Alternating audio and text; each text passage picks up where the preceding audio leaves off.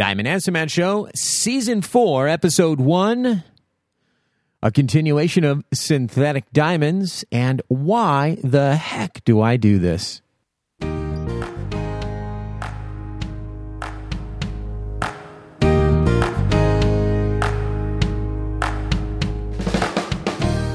Well, hello, everyone. My name is Jay Christopher Ritz. This is the Diamond Answer Man Show, where our goal is to help each other learn more about the world of diamonds and feel confident about those purchases and help us memorialize our special moments.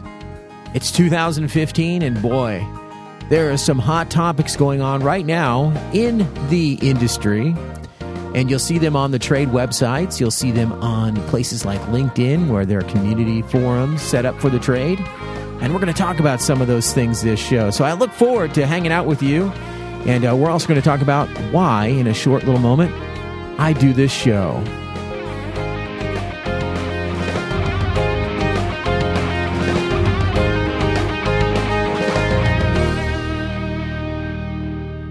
Well, yes, I do like that little bumper promo. It's not even a promo. It's a little bumper music I got from, one of those websites where you can buy that little piece of music for 99 cents. Whole whopping big deal invested right there. And that brings me to my point for 2015.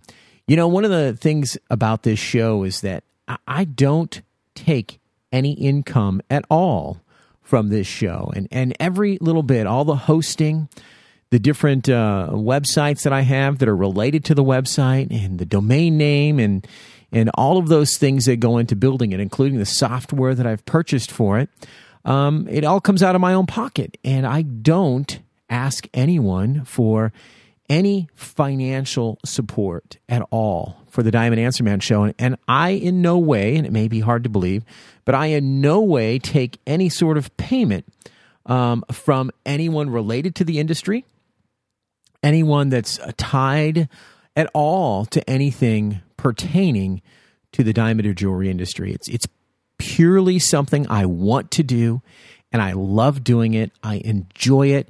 And I guess it's because I spent so much of my life growing up in the industry, from such a young age, learning and studying about gemstones and minerals and those things, from being a young troublemaker, being sent to his room by his parents and staring at these books, these mineral books and these gem books that we had that were probably theirs, from when they were students in school. And of course, my grandparents, and, they had all these wonderful books, and they always bought science-y kind of things for me when I was younger. So that's one of the things about my background that comes from a very young age.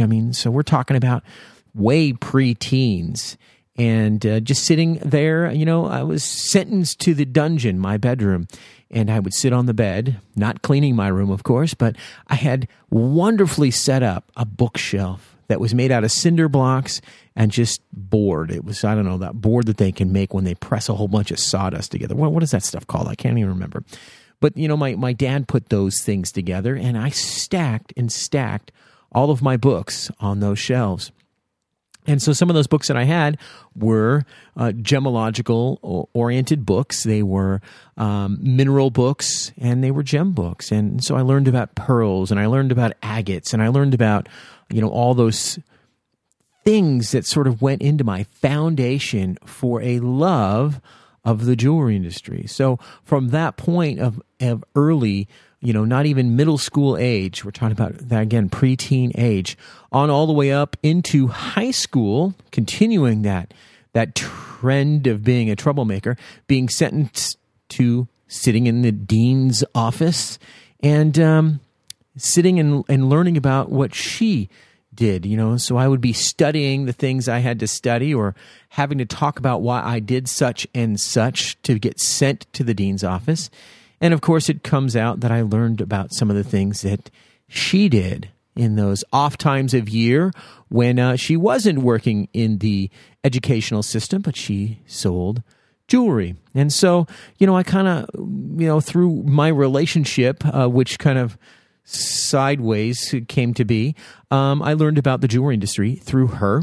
And then, of course, in a younger age, getting to be involved with jewelry purchasing and becoming a manager at a very young age in a jewelry chain. I was barely 18 years old. Started working there when I was 17 and a half. And by the time I was 18, I was managing my own store, traveling up and down California, helping stores where the manager was either out, the manager was sick, or they needed training on the sales team there. I was brought up in the large metropolitan area of the peninsula in California. And lots of the big cities around there, whether it's San Jose or Oakland or San Francisco. And if you're from those areas, of course, you know what I'm talking about. But there's big centers where they have, I couldn't even tell you how many jewelers all around those areas. And I was able to train in one of the sales training stores for this large chain in Oakland on Broadway in the 80s and learn the selling techniques that they had. And, I would travel around and help the other stores with their teams and those kinds of things. So it was kind of fun. I did all that. And then, of course, and it just grew from there, working at all the different places and then working for 2 different diamond polishing companies, running their sales division. So it's grown from there. And so my whole reason for doing this is to give back to you what you've given to me. Of course, you've made it so I was able to be who I am today. That's you, the consumer. That's you, my fellow jeweler. You provided me with opportunity. You provided me with knowledge. You, the consumer, you gave me the ability to do the things that I was able to do. Provided me with a position in the industry, provided my wife, of course, with the ability to do what she has done. Of course, she's a diamond polisher by trade, and now, of course, she is shaping my children, my 4 children. So it's my way to give back. I am in no way directly, right? I still have dealings with the jewelry industry. I still talk with diamond polishers. I still talk with jewelers, sometimes on a daily basis, and other times just through email and following up. But I do this, and at times I do get financially compensated, but not directly at all from this show.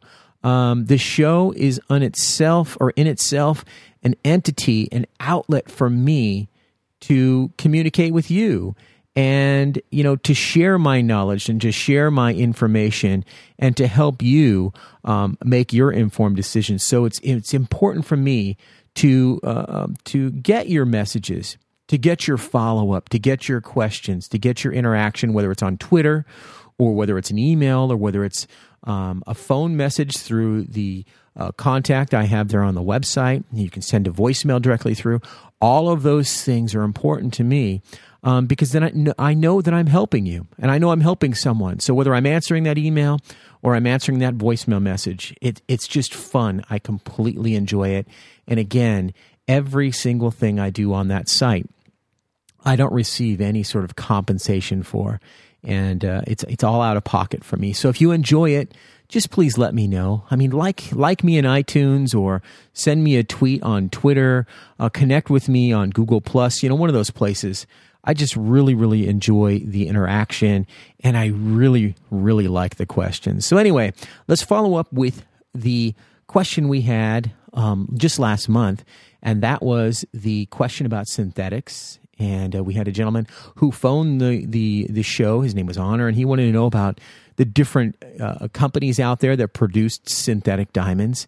And the questions were, of course, high pressure, high temperature, chemical vapor deposition, and blah, blah, blah. All the super complicated stuff, of course, that I love, that probably absolutely bores you to death.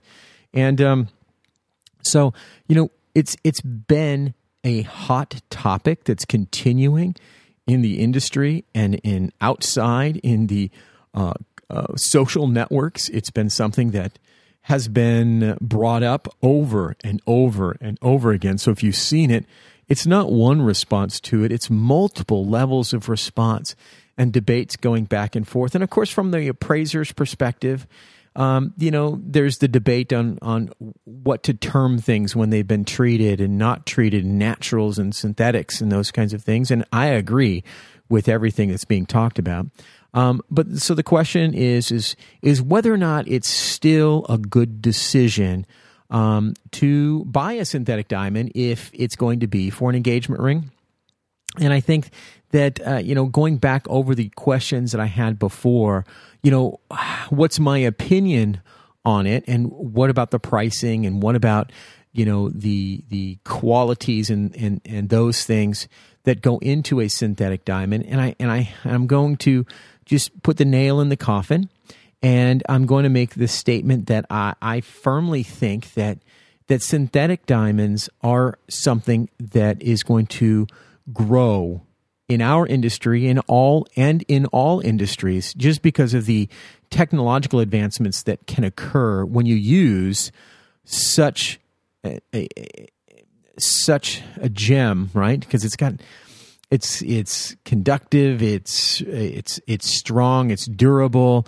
It can be used in ways that you can't use other gemstones. So from a synthetic manufacturing perspective, to be able to grow them the way that they can grow them, it's an advancement, and we'll see the benefits of those advancements as the industry grows with its technology. So that's a good thing.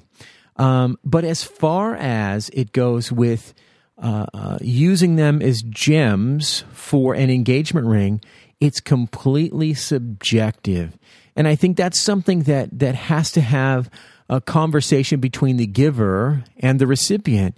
And, some young ladies might be okay with receiving a gem, which is created, man-made, synthetic, or otherwise, and other ones may not. There is nothing that can change the feeling one has. It's the same as trying to convert someone from one religion to another. The feelings about purchases on items like this, or one political party to another, the thing that goes with an engagement ring is that a lot of times the recipient has an idea of what they want. And it's the job of the giver, the gentleman who's buying the ring, to sort of give a gift that represents what he wants to give, but at the same time fulfill the, I guess the word would be the fantasy, if we want to use that type of word, for what the gift in mind brings, So a lot of times young ladies will have an idea of what their wedding should look like, or what their dress should look like, who will be at the wedding. And of course, then they also think about, at times, what their ring may be. And it may not be exactly what it looks like, but it may be the feeling it brings. So I don't think that in synthetic rings will ever displace anything in the market, no matter what sales approach you use, no matter what marketing approach you use. Synthetic diamonds will not displace, or take, I should say, a large percentage of the market away from natural diamonds. I think that's obvious.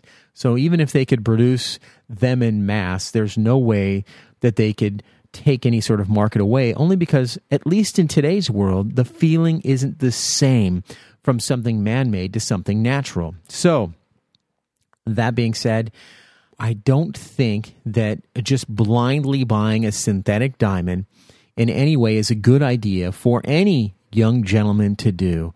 This would have to be one of those situations where there has to be a joint meeting of minds and hearts to see if that's what you would want. There again, if we go talk about what I had stated before, the synthetic diamond market is not received well in the trade. It's not received well because, of course, the synthetic diamonds are at least recently, they keep consistently getting tied to where somebody is fraudulently or trying to fraudulently do something that's pull the wool over someone's eyes financially by representing the diamond as natural, right? So synthetic diamonds keep coming up in a negative light, and that affects how we mentally value them. So there's this feeling that there's something bad about it. Now you have problems with diamond reports too, so diamond reports from some laboratories are just bad reports, and the companies make money from them. So the idea is that, the color grades or the clarity grades don't match. Therefore, there's something negative about it, something fraudulent about it. So it matters about these kinds of things. That's all I'm trying to say, is that anytime you look in a direction where you think you can save money, and it seems to be this is the case, so I want to buy a diamond that's cheap, so therefore I keep looking and looking and looking, and then eventually I find one that has a report that is stating the color and clarity I want, but it's such a cheap price, I buy it. So it's got this false sense of security. And in the same way, buying a synthetic diamond may give that same impression. It's cheaper, but it's the same thing. But does it feel the same? I don't think it at all feels the same. And I don't really care one way or the other. I think it's kind of cool about them. But we're talking about a type of ring, a type of moment, a type of occasion. So just recently, there was a case where a laboratory had been charged with figuring out whether something was natural or synthetic, was treated or not treated, and it was a rather large stone. And it turns out the stone, which was actually faceted as a very old stone, it turns out as they look at it that it's not. And the parties involved were looking at trading monies back and forth to the tune of about $290,000. So the deal fell through, but it sets a negative tone. And so when I think about how industry, how trade, how commerce, how industry produces things, and how technology is always advancing, synthetics themselves will continue to become more readily available, continue to become easier to bring to market, will continue to become more widespread in use, alternative uses and those kinds of things. And it's going to drive the prices in a direction that will be negative to what you spend today. Now, we know that certain technologies are advancing and they're able to grow diamonds in larger sizes and in better colors, we would say colorless varieties. But it's not going to increase the value of the stone as time goes on. So as they're able to produce more next month and more next 6 months and a year from now and 10 years from now, they're able to grow them larger and larger. And in what we would consider, in today's terms, a rarer and rarer color from a natural perspective, at some point it's going to be very easy for them to produce colorless varieties, I would assume, as technology advances. And at what point does it then devalue the fact that they could produce as many colorless and flawless 1 carat synthetic diamonds as they want? What do you think is going to happen to the value? Well, the value is, of course, going to drop. So it's not something that's going to change. So I do not think that in today's world that a synthetic, created, grown, whatever kind of diamond it is, makes the emotional connection, and it certainly doesn't make a financial connection as far as where I'm putting my money into something. And yes, I will repeat it, that I don't think any guy goes out to buy an engagement ring, thinks about it as an investment, and nor should he. But we don't go into something thinking that I just want to throw money at the wall and watch it just disappear. And I think that's the case with synthetic diamonds. There's enough people producing them and enough competition in producing them that it is just going to make the value itself at a certain point, when I couldn't tell you, but at a certain point it's going to disappear and it's going to be a complete loss on what it is. So anyway, I just wanted to follow up with this show on a little bit of background on my I should say my not my goal, but my desire to share this kind of conversation with you, to share my thoughts with you, and to let you know that you can contact me through Twitter. You can contact me through SpeakPipe. That's the little app on my website. I encourage you, if you're buying an engagement ring today and you're dealing with a jeweler online or otherwise, that you download the affidavit of diamond buying agreement, and have them fill that out, have them sign it, have them give you both the financial guarantee and otherwise on the color and clarity, whether or not the diamond is natural in origin, and have them send that back to you and get the assurance you need. So I do those kinds of things. Let me know if those are good. If they're not, I'll change them. I want to make sure that the information I provide on the website is helpful. And if you have a question about something that's not on my website, that is not there, right? Or maybe you have a question that's deeper than how I've answered it. Of course, you may contact me. The other thing would be is that I used to provide a lot of images and those kinds of things with the different posts. Like if you look up the Fire Scope, you look up the Hearts and Arrows viewers, you look up the ASET device. You can see a lot of images that I built out there. It takes a little bit of time to do those, but I do like doing those. Let me know if you like that kind of stuff. And if you like it, I'll go ahead and start building some more for you. And it will help you visualize what it is when I'm talking about it and how it will inform you when you're making those purchases, to empower you to make sure that you're confident about what it is you're buying, to help you make sure that you're memorializing that occasion, whether it's a birthday or an anniversary, or an engagement, right? So, or otherwise. So make sure you let me know what I can do to better help you, because my goal entirely for doing this show is about sharing information, and I do it freely, and I encourage you to contact me. And again, Twitter, like me in iTunes, send me a tweet, contact me on Google+, connect with me on LinkedIn. If you're going to connect with me on LinkedIn, don't send me one of those little generic messages. Well, let me know that you found me from my show. And let me know that you'd like to connect with me from hearing the Diamond Answer Man show. I get a lot of connections from LinkedIn, and some of them I don't connect to because I think that they're just you get that spam, like you get the email from the person from the African country that's trying to connect with you, so you can trade send them a check for their $1 million. So some of those connections I get seem sort of like that. And I don't always connect with them, and they may be legitimate, so I'm sorry if you've heard the show and they are. If you're going to connect with me on LinkedIn, just let me know you found me from the show. And I'll look forward to how we can enjoy this conversation together and how I can help you, and you can help me enjoy this even more in this industry. And I thank you for listening to this show. All right? Thanks so much for listening to the Diamond Answer Man show.